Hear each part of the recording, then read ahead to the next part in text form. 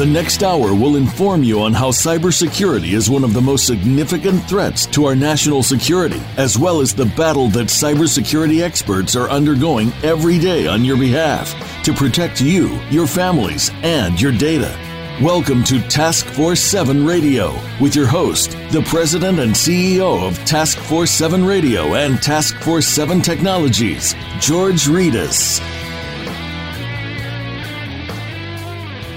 Hello, everyone, and welcome to episode number 179 of Task Force 7 Radio, the voice of cybersecurity. I'm your host, George Routh. I want to emphasize that all opinions expressed in this show are my own and not my present or past employers.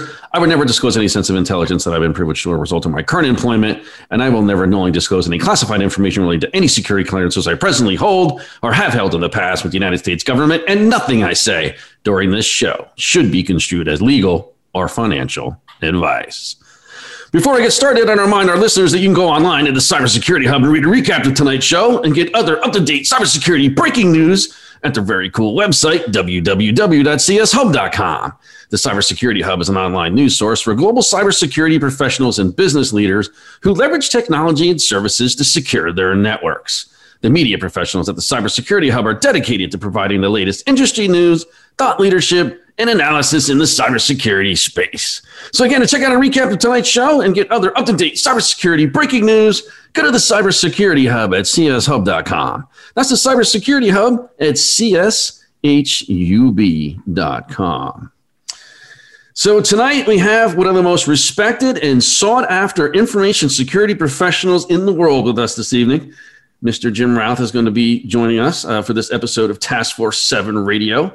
And Jim is the former Chief Security Officer of Aetna. He's also the former chairman of the NHISAC board, and he also sat on he was also a board member of the FSISAC as well too. So he gets around. He knows this business. He's an active board member, advisor, and investor in several different cybersecurity companies. Jim was formerly the global head of application and mobile security for JP Morgan Chase. And prior to that, he was the CISO for KPMG, DTCC, and American Express.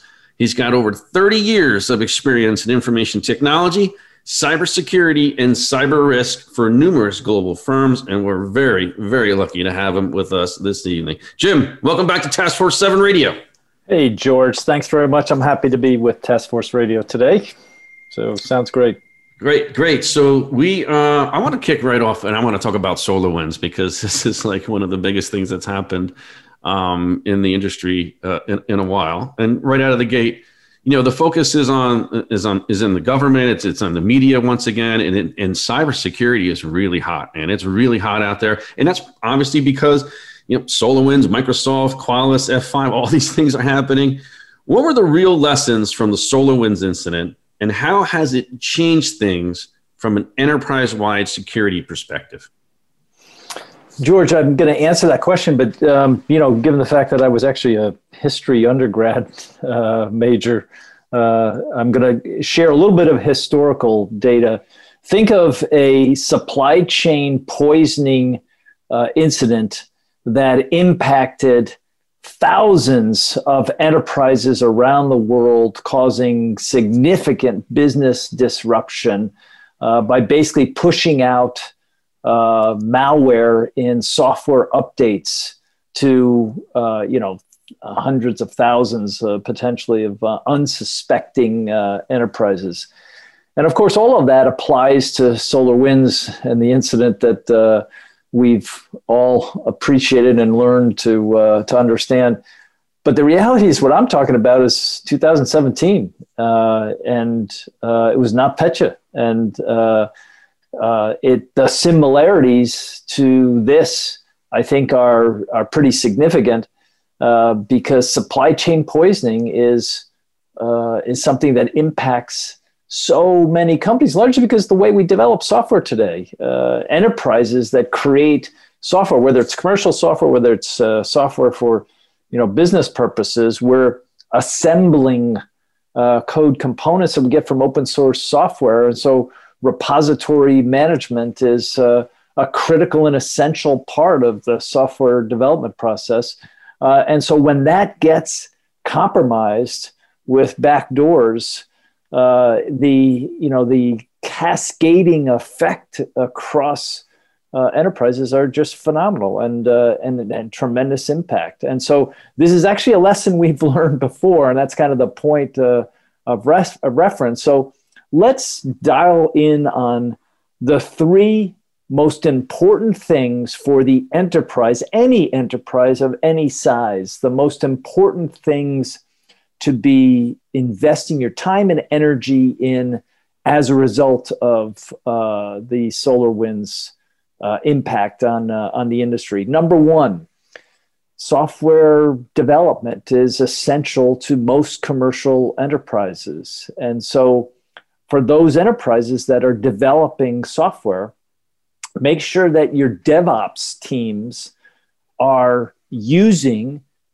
standard identity access management controls when they're setting up their credentials for access to the software repository. So whether it's GitHub or GitLab that's being used for access to open source components and structuring the code components for ultimately release into the build process, that function, it's a SaaS service, and it requires the developer that's setting up the account to use, a password that's a lot more complex than SolarWinds 123. And these are things we know how to do. Identity access management is something we, the enterprise, we know how to do this. We just have to apply it to repo management. And that's the part that really hasn't taken hold by most enterprises today. And of course, with DevOps being a little looser in terms of outside the purview of centralized IT infrastructure, then that's why these kind of controls get bypassed or compromised by sophisticated threat actors. So that's kind of step one.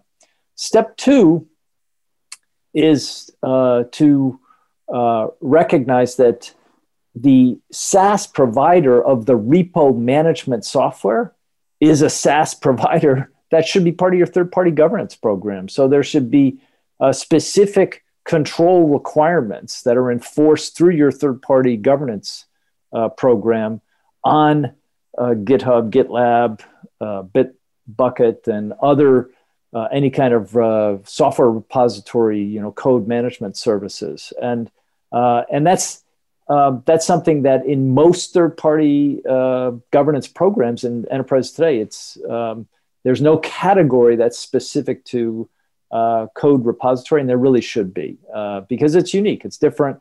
Requires, as we've discovered and learned the hard way, it requires some significant control over who has access to the build components that ultimately make it into the build process. So that's number two. Number three is the only one of the three things that are kind of the most important lessons learned here that is somewhat new, somewhat innovative, and it's a category of cybersecurity control capability that's called workload runtime protection.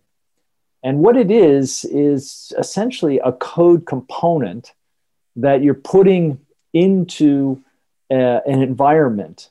And it's doing one of two things, and it's your choice. The first is when it builds a pattern for normal application behavior.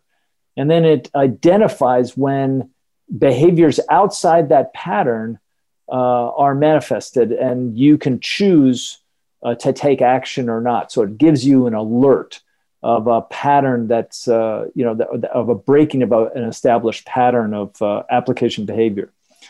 The second choice is to just prevent any deviation from that pattern from the runtime protection capability that you're putting in your environment. Now, there are somewhere in the neighborhood of 6 to 8 products from companies available today that you can buy to do this in this category. And there will be many more that I think as the category grows and the need is recognized, there'll be more.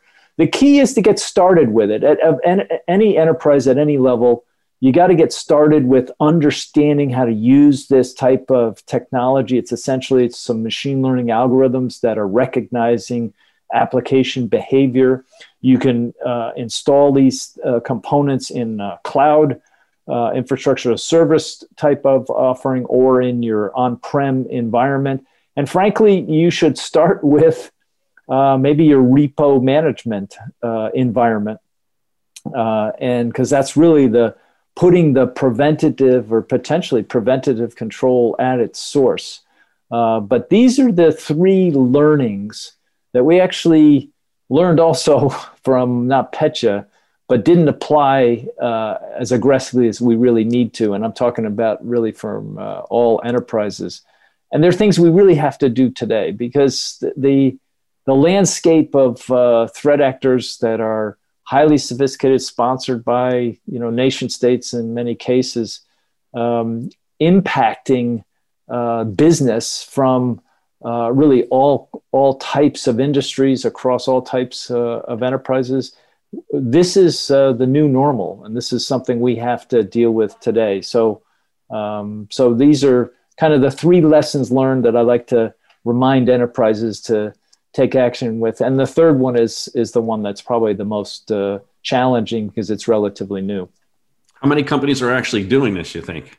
I mean, I know of certainly several that I've worked for previously that have the workload runtime protection capability installed. But I'll tell you, both those companies just recently added identity access management controls to the DevOps process in the repo and put the repo management into third-party governance. So that's relatively new. So those are my only data points, George. I hope everybody's doing this because it's really not extraordinary in terms of the labor associated with doing this. And I think any enterprise of any size can take steps in these three areas today. Some folks are saying that it's next to impossible to detect some of these supply chain attacks.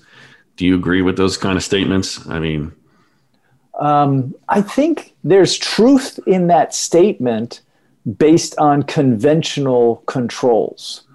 But I don't think they're absolutes. In other words, workload runtime protection is probably the best and the only maybe protective control that we can deploy in real time to prevent malicious behavior from software that's not supposed to be in our environments. Are these RASP tools you're talking about? The RASP categorization is basically moving software security development capabilities closer to the production environment. This is a little bit different in that these are tools that look specifically at behavioral patterns for the software at right above the kernel level. So it's really a basic level, and then will identify or block anything outside the pattern. So it's probably another level of sophistication or capability that is on top of what traditionally or conventionally has been called a RASP product. Now, I'm sure those RASP product vendors would take exception with what I'm saying. So I'm talking more from an enterprise perspective.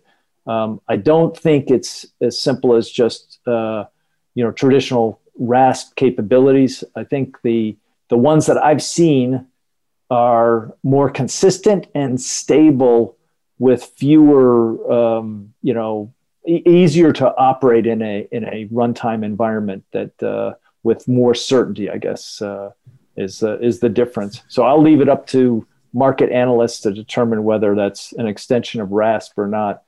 But from my standpoint, it's kind of the next evolution. So, Jim, for the first time in a while, I think some cybersecurity budgets are under a lot of pressure. And this comes as, you just described, some changes need to be made in the way we do things in the industry.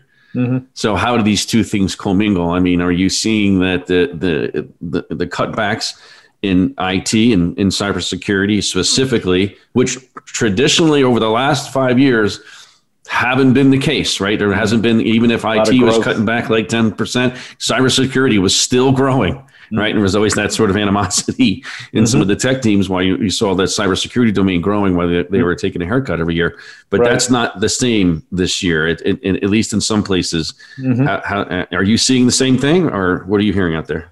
I'm not seeing a lot of that, but frankly, I'm not really looking at it, so I'm probably not the best person to ask. What I will say this: the hardest job of a cybersecurity professional is to choose how to allocate scarce resource to the highest risk. And so, when you have constraints, budget constraints specifically, it's really hard to make these trade-off decisions. For example, do I deal with known vulnerabilities today in the environment and remediate those, or take the same labor cost and dollars and apply it to something innovative like workload runtime protection that I just was talking about, or something relatively new like trying to migrate away from passwords. And so, interesting enough, cybersecurity professionals, if you work for a CISO and you think to yourself, geez, making a decision to invest capability, it's the easiest thing in the world. What's the big deal?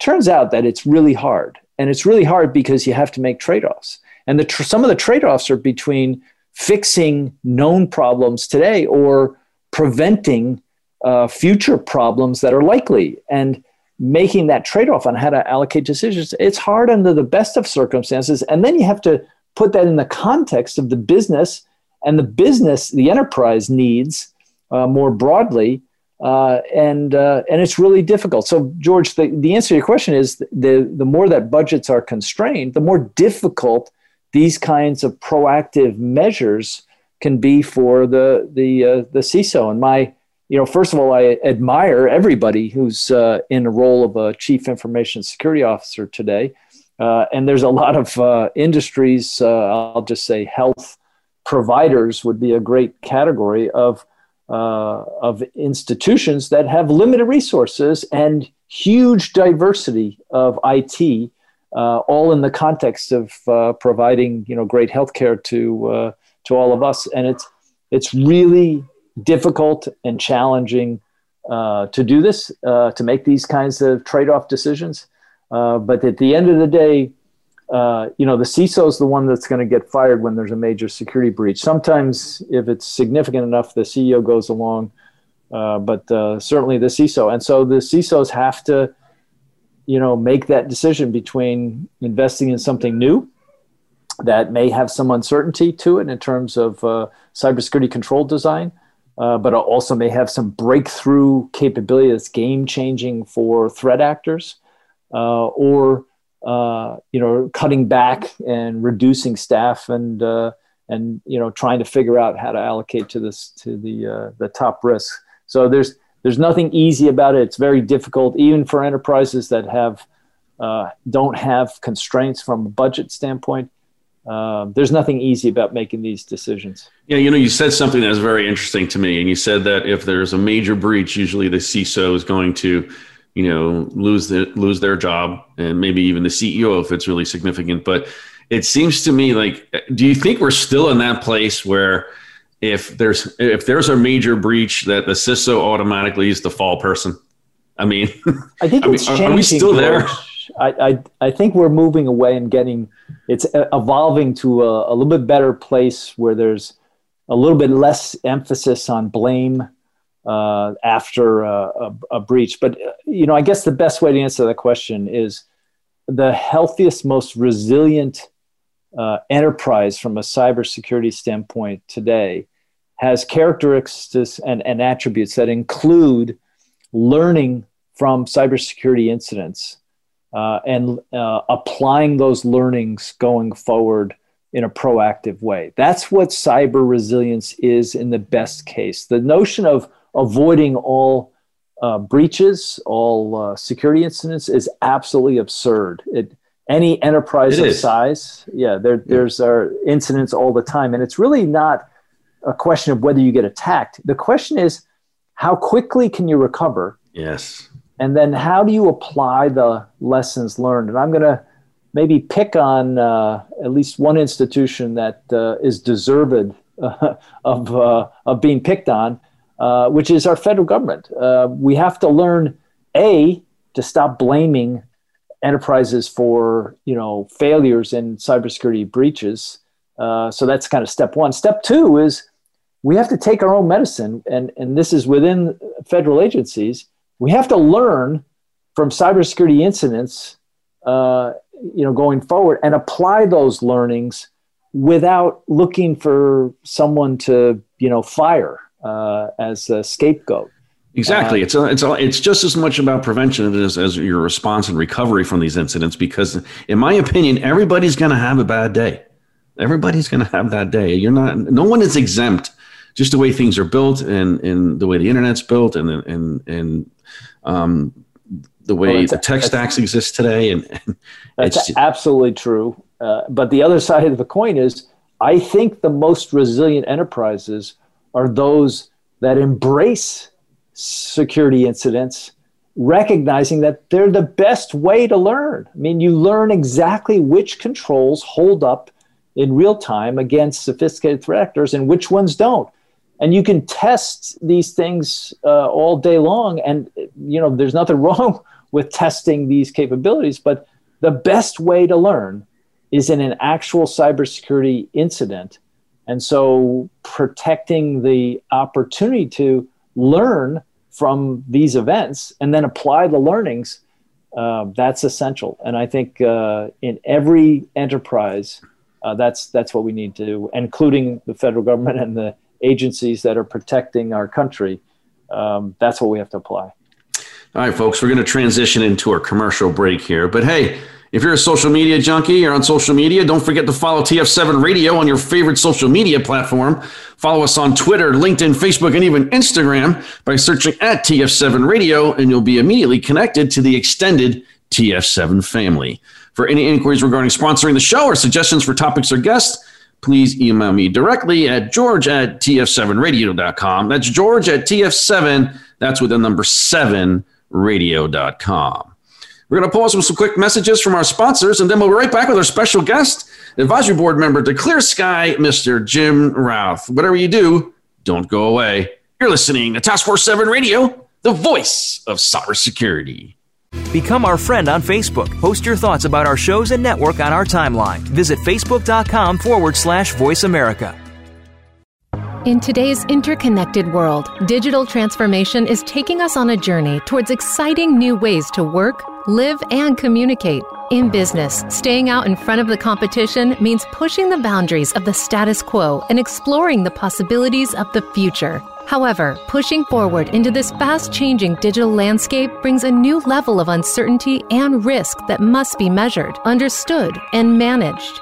By delivering state-of-the-art cyber risk analytics, X Analytics is setting the standard to bring business clarity to the complex cyber threats organizations face each and every day. When it comes to understanding your financial exposure to cyber risk, trust what the global cyber insurance industry and Fortune 500 companies trust. Trust X Analytics to guide you through the uncertainty into cyber risk clarity. For more information about X Analytics, visit our website today at x-analytics.com. That's x-analytics.com. X Analytics, setting the standard in the enterprise cyber risk management.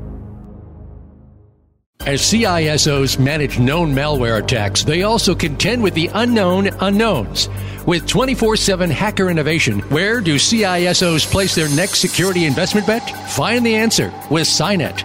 With forums and public and private partnership dinners in Toronto, London, Singapore, Tokyo, and across the U.S., SINET is a mission-focused, purpose-driven global community, advancing the next generation of cybersecurity solutions. As an entrepreneurial ecosystem superconnector, SINET brings innovators, top cybersecurity professionals, solution providers, investors, and government executives into a collaborative alliance. Join SINET's global community to empower your organization and the industry to defeat hackers with cybersecurity's next generation of innovation. Learn more at security-innovation.org or Google SINET, SINET.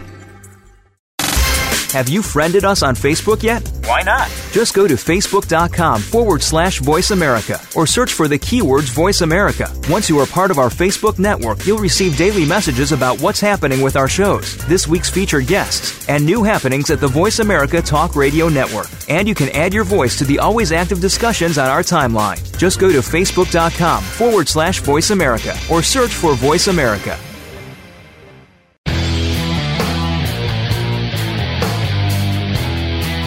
You're listening to Task Force 7 Radio with George Ritas. If you'd like to find out more about our program, please visit the website at taskforce7radio.com. Again, that's taskforce7 with the number 7 radio.com. Now, back to this week's show. Here again is your host, George Ritas. Welcome back to Task Force 7 Radio, the voice of cybersecurity. We're back with our special guest, the advisory board member of Clear Sky, Mr. Jim Routh. So, Jim, I want to talk to you a little bit about policy. And, we recently had a change in the administration, and the U.S. has a new president and this new administration in the executive branch. And I want to talk a little bit about some of the changes to federal cyber policy that you believe will be put in place over time. What changes do you think should be considered, as we move forward here? Hey, George, it's a great question. I think we've already seen some of the changes in that key positions, really leadership positions for both the White House as well as for respected federal agencies. They're getting filled with talented professionals. And some of these positions were eliminated under the previous administration. And I will tell you that a cybersecurity policy for the federal government has never been more important in my, several decade career in cybersecurity. So certainly in recent times, for a whole host of reasons. For one of the reasons is that there's so much and so many examples of nation-state sponsored threat activity that's brazen, pretty open, and impacting the private sector and critical infrastructure for our country. So the stakes are really much higher. The other thing is that cybersecurity offensive weaponry and capability used to be a little bit more clandestine and less impactful and overt in political conflicts around the world. And what we're seeing today is much more cyber hacking for political purposes, and the spillover effect impacting the private sector in a material way. We've got, China is a great example that historically has harvested both traditional security information for political purposes, but also commercial interest and intellectual capital from the commercial sector in order to compete economically with the United States and other developed countries, and done so really at scale, in terms of its volume. And so the fact is, cybersecurity policy should be revisited, because we've had some seminal events that I think we have to learn from. And I'm thinking of the most significant event in my experience is shadow brokers essentially getting access to the offensive weaponry created by the NSA. And the reason I say that is you see derivatives of this capability, across basic fundamental ransomware attacks today that are strafing the middle market in terms of enterprises that aren't really equipped to deal with that kind of attack vector and the sophistication of the weaponry. And of course, the weaponry was, funded by our taxpayer dollars and essentially was, released to our biggest, political adversaries around the globe. And that's a problem that's pervasive in cybersecurity today. And so the question is, does it make sense to put so many of our dollars in cybersecurity at the federal level into offensive capability? We've created a market, I'll call it a brokerage, of 0 days that are expensive but really available to any major nation state today. And there are up to 100 different nation states that are now using 0 days for political purposes, in some cases to oppress specific people and types of people. And so the question is, does it still make sense as a policy to invest in so much offensive capability when the U.S. clearly has the largest attack surface in terms of critical infrastructure that the world really depends on?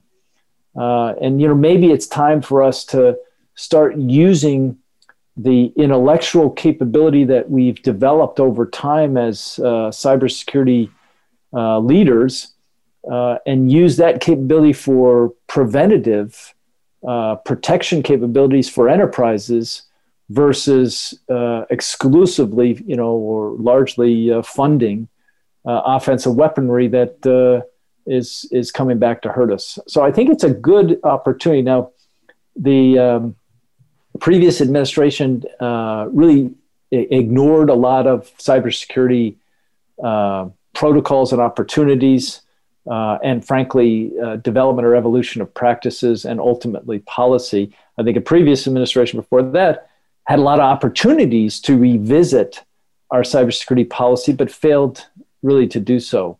So I think we have an opportunity today, not only to put key leadership positions back in place, which I think is being done, revisit some of our core capabilities as a country and as it relates to cybersecurity.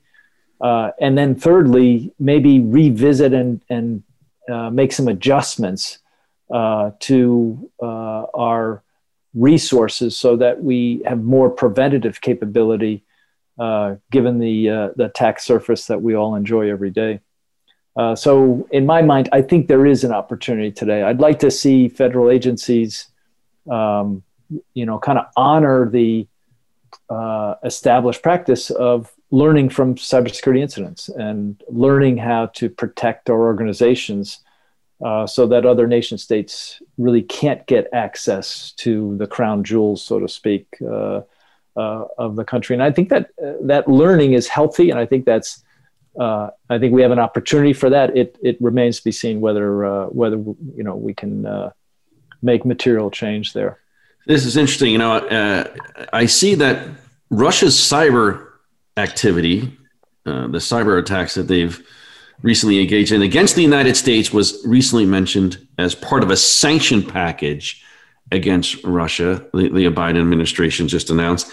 And on Saturday, the Wall Street Journal has an article out, and the headline of the article says that in punishing Russia for SolarWinds, Biden upends U.S. convention on cyber espionage. And it further states in the subtitle that the administration said Moscow breached bounds of acceptable online spying with hack size and attack on the U.S. private sector. I'd like to get your thoughts on that. I didn't know that there was the bounds were actually drawn of acceptable online spying. I think what we struggled with in the past was no one really knew where that line would cross, like what would happen after that. And I don't think we still know, because the sanctions, even though the cyber espionage was mentioned as one of the reasons for the sanctions, there was a whole bunch of other reasons mentioned for the punitive measures. So what do you think? Was it clear enough? Is it sending the right message? And where are we going with this? So I think there's two elements that I'll address. The first and most directly, I think of Russia as not so much a nation state, but really an organized criminal syndicate, and it's pervasive. And so the attitude and approach that drives the behavior and the impact to other countries and other entities is clearly that of I don't know a better word, thuggery. And so, when you're dealing with a bully, punching the bully in the nose is, pretty good medicine in most cases. And so I think that's likely what the United States is doing. And I think there's some precedent for that and ways of different countries of basically identifying where boundaries are. Maybe they're norms, but nonetheless norms that could be adhered to. So I see in some respects being aggressive against a thug is important given the scope of what they did in terms of really changing and adjusting our thinking around how we elect government officials in the elections. So I think stepping it up a bit, I think is perfectly appropriate. I guess the second part of that is that we learned something crucial with the use of Stuxnet against a nation state, where essentially clearly cyber warfare. And what we learned is that those same types of sophisticated weapons can be used against us, easily. And that wasn't something that we necessarily bargained for at the time. That's something we have to come to grips with today.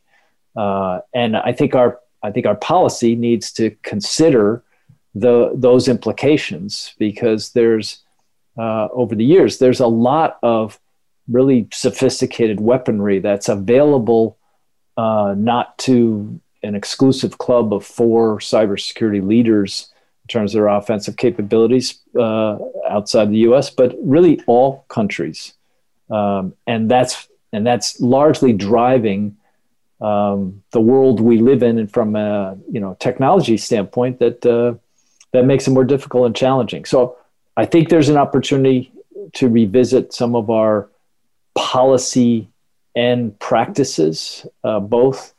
At the federal level, I welcome that opportunity. There are tremendously committed and talented professionals that spend their career working in service for our country in cybersecurity across multiple agencies. And I'd like to see over time them getting the best talent available and developing that talent. And so part of that is improving our practices. So it's frustrating that all these offensive tools were actually created and funded by us, and now they're being used against us. It's exactly. Incredibly frustrating. Do you think we need to take it a step further, and we're drawing up our policy to say, hey, look, if A happens, then B will happen, right? If you do A, we will do B. Like, do we need to draw a line in the sand?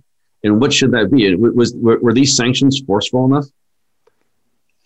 Yeah, so it's interesting, the concept of protocol or established norms, which we certainly have developed on the nuclear side of the house in terms of nuclear weapons, but really it's a bit of a free-for-all in terms of cybersecurity.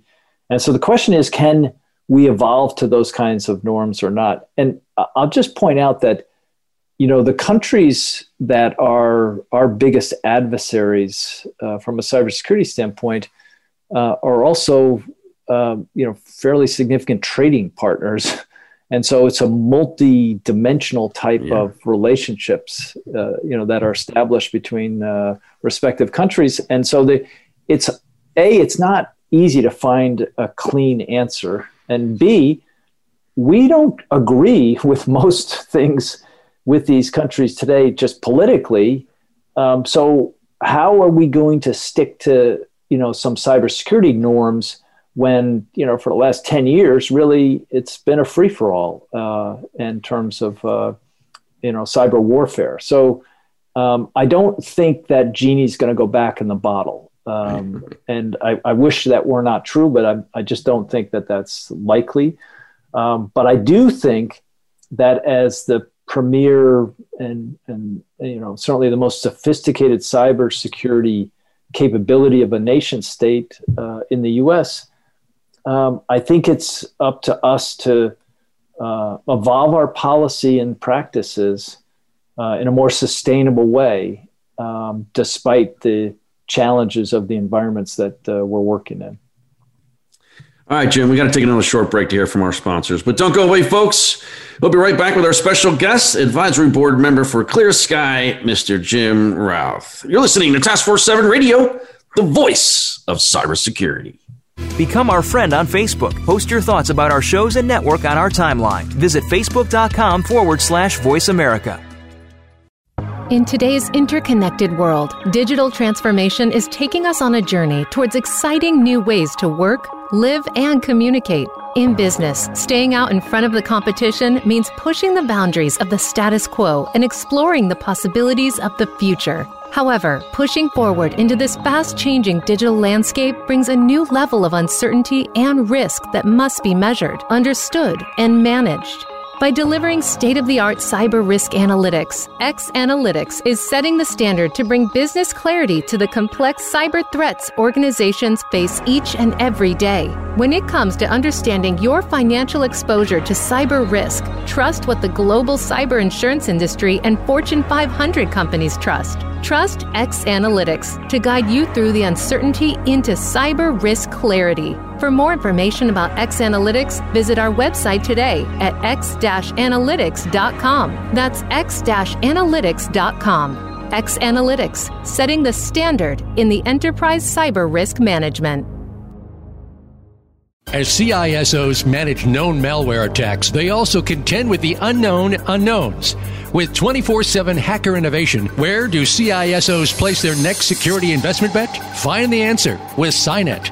With forums and public and private partnership dinners in Toronto, London, Singapore, Tokyo, and across the U.S., SINET is a mission-focused, purpose-driven global community, advancing the next generation of cybersecurity solutions.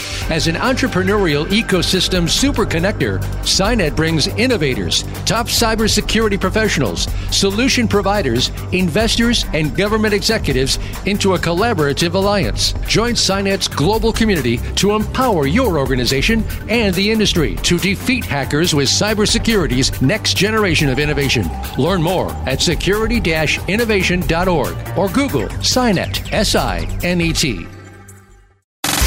Have you friended us on Facebook yet? Why not? Just go to facebook.com/Voice America or search for the keywords Voice America. Once you are part of our Facebook network, you'll receive daily messages about what's happening with our shows, this week's featured guests, and new happenings at the Voice America Talk Radio Network. And you can add your voice to the always active discussions on our timeline. Just go to facebook.com/Voice America or search for Voice America.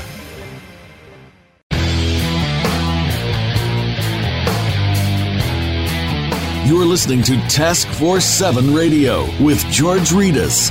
If you'd like to find out more about our program, please visit the website at taskforce7radio.com. Again, that's Task Force 7 with the number 7, radio.com. Now, back to this week's show. Here again is your host, George Ridis. Welcome back to Task Force 7 Radio, the voice of cybersecurity. We're back with our special guest, Advisory Board Member for Clear Sky, Mr. Jim Routh. So, Jim, I want to talk to you a little bit about the job market and, what's going on there. So this year we have there's some estimations out there, there'll be 3 million cyber jobs worldwide that'll go unfilled. This is crazy job market, lots of pressure. There's actually, I think there's a war for talent out there. Firms are fighting over talent. How do we, as an enterprise, these large enterprises, cope with these challenges of supply and demand in the marketplace in the cybersecurity industry?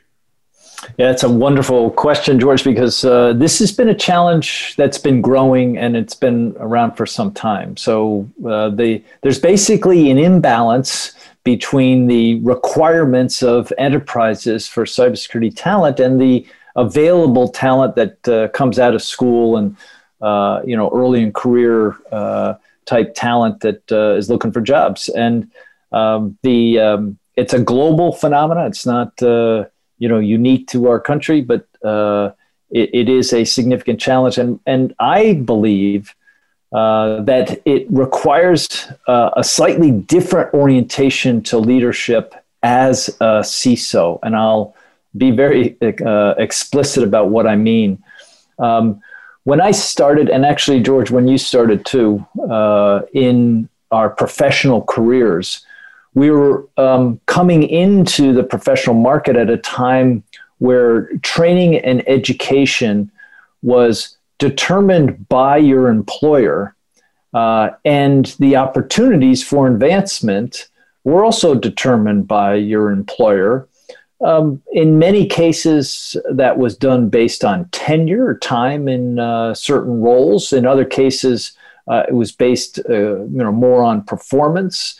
But in almost all cases, your leaders had input into your career advancement. And the boundary of employee-employee relationship was one where your employer basically was looking out for your best interest in your professional development. Now, if we look at today, and by the way, that was a long time ago for those that need a little bit of context, maybe 30, 40 years ago. So, but today, a lot of the HR practices for large enterprises, in some cases have, still mimic a time where that was the employee-employee relationship. And today, I don't think that's the case at all. It's actually quite different. I think employees today have a fundamental responsibility to manage their own professional development. And that's their obligation to do that and their responsibility. And they need to be more proactive, which I think they are, in managing their development and taking steps to ensure that they're developing the right skills that are marketable both today and going forward. And I think the enterprise today has to support that and it has to be more supportive of that. So number one, as a CISO, and I've said this many times, I never had any trouble finding world-class talent and diverse world-class talent. But having said that, the reason is because I didn't follow standard practices. So standard practices, as an example, for employee retention, I totally ignored because I don't believe in employee retention. I actually think the terminology is fundamentally flawed. Retention might be an outcome or a result, but you don't retain an employee. I mean, that doesn't describe the relationship. I think what we do is we develop employees, or more accurately, we give employees opportunities to develop skills that they wish to invest in to improve their marketability. And marketability is basically their choices and options as professionals. And so what I did as a CISO, given the supply and demand inconsistencies that that we all faced across all industries, is I used my own network for recruiting, and I attracted talent based on what they wanted to learn. So I'd ask every single person that I ever hired, what is it that you want to learn? What skills do you want to learn? And my job as a leader was to give them an opportunity to learn the skills that they wish to learn, not the skills that I wanted them to learn, the skills that they chose that they wanted to learn. And now, number one, by them choosing the skill, they're going to be more committed to actually developing that skill and, going through the development activities that are necessary to both master the techniques, apply those techniques, learn from the experience of applying those techniques, and ultimately demonstrate them in a sustainable way. So it's actually in their best interests to choose the skills, and it's in our best interest as an enterprise, in that I had many employees that had opportunities for much greater earning in other organizations, but they chose to accelerate their learning because they knew that would lead to marketability that gives them choice, and choices are good. And so from my standpoint, I'd like us in the enterprise side of things as leaders, stop talking about retention. Just talk about development. And, just like you, George, we work for big companies, but in every company that I've worked at, I've spoken to each individual about their choices of skills that they chose to invest in, to ensure that we as an organization and me as a leader could be supportive of what they wanted to learn.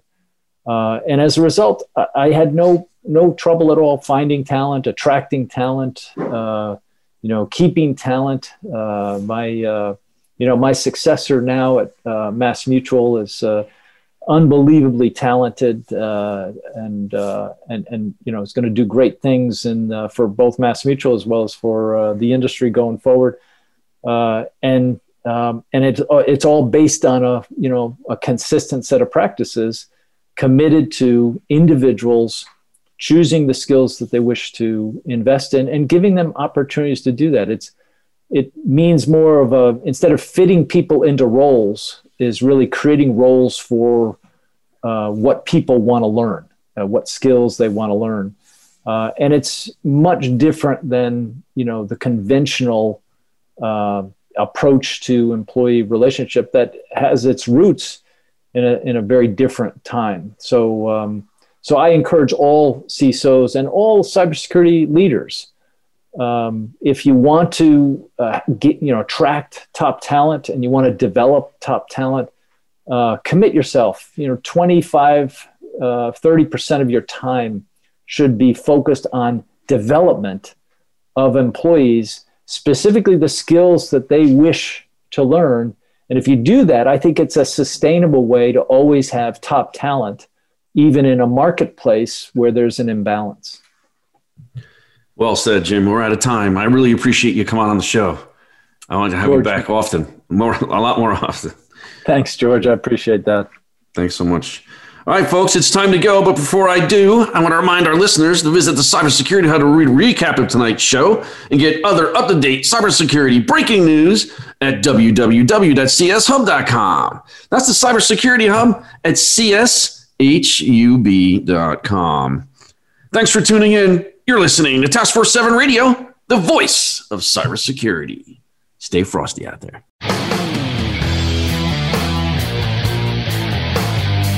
Thank you for tuning in this week to Task Force 7 Radio. To learn more about Task Force 7 Radio, please visit our website at taskforce7radio.com. Be sure to join your host, George Reedus, again next Monday at 8 p.m. Eastern Time, 5 p.m. Pacific Time on the Voice America Business Channel.